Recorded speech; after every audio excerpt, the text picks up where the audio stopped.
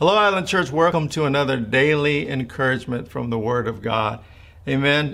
Today I'm going to be sharing out of John chapter 14 and verse 1. Very familiar portion of Scripture. Jesus basically was sharing this with his disciples at the end of his earthly ministry.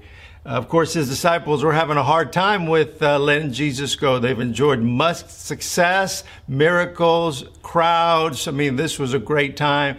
And so their hearts were troubled, and Jesus wanted to share a truth with them that would help them in this situation. So he says in John chapter 14 and verse 1, "Let not your heart be troubled. You believe in God, believe also in me." So point number one, don't allow your heart to be troubled. And one of the ways that we do that is by the information that we allow to come into our hearts, the things that we expose our hearts to. So we have to be careful. We have to take responsibility for that. And from time to time, we need to check our heart. Make sure it's not offended. Make sure it's not in fear. And just allow the Spirit of God and the Word of God access to that and make the adjustments that are needed so that our heart is not troubled.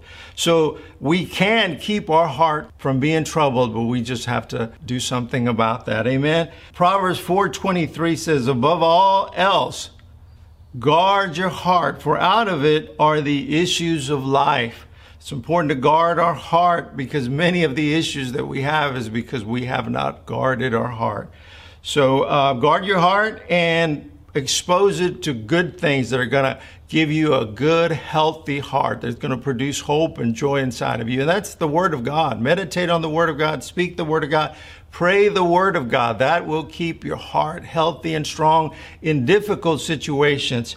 So that's point number one. Number two, Jesus said, you believe in God. So don't eliminate God from the equation. I'm amazed that many times people get into trouble and they totally forget about God. Look, God is God.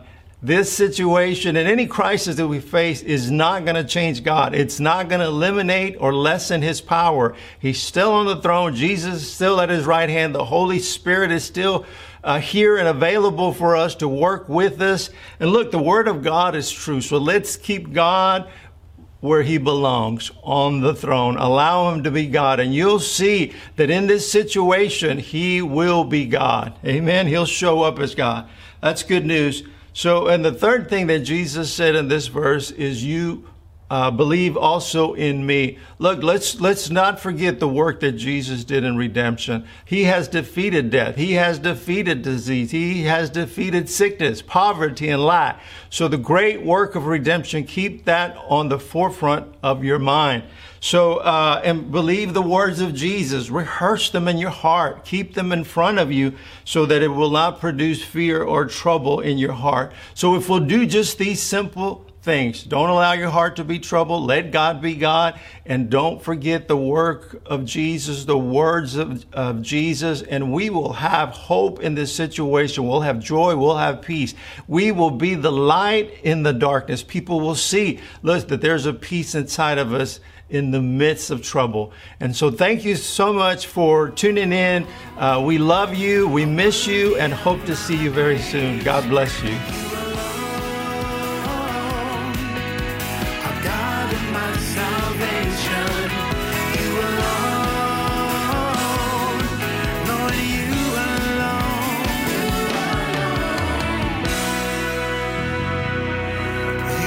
Source, Lord, you are my